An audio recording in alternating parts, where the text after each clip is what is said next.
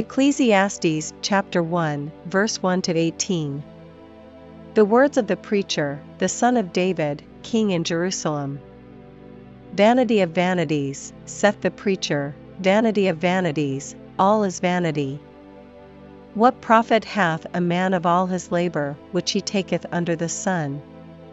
One generation passeth away, and another generation cometh, but the earth abideth for ever.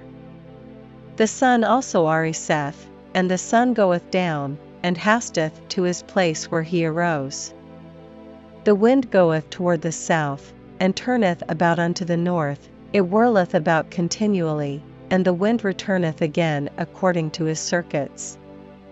All the rivers run into the sea, yet the sea is not full, unto the place from whence the rivers come, thither they return again.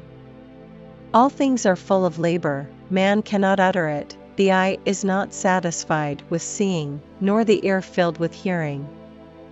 The thing that hath been, it is that which shall be, and that which is done is that which shall be done, and there is no new thing under the sun.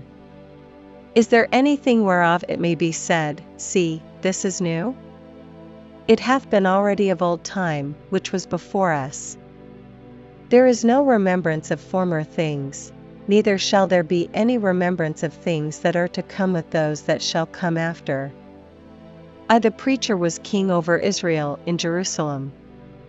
And I gave my heart to seek and search out by wisdom concerning all things that are done under heaven.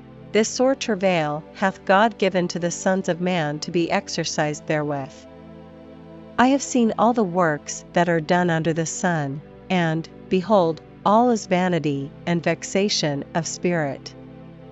That which is crooked cannot be made straight, and that which is wanting cannot be numbered. I communed with mine own heart, saying, Lo, I am come to great estate, and have gotten more wisdom than all they that have been before me in Jerusalem. Yea, my heart had great experience of wisdom and knowledge. And I gave my heart to know wisdom, and to know madness and folly. I perceived that this also is vexation of spirit. For in much wisdom is much grief, and he that increaseth knowledge increaseth sorrow.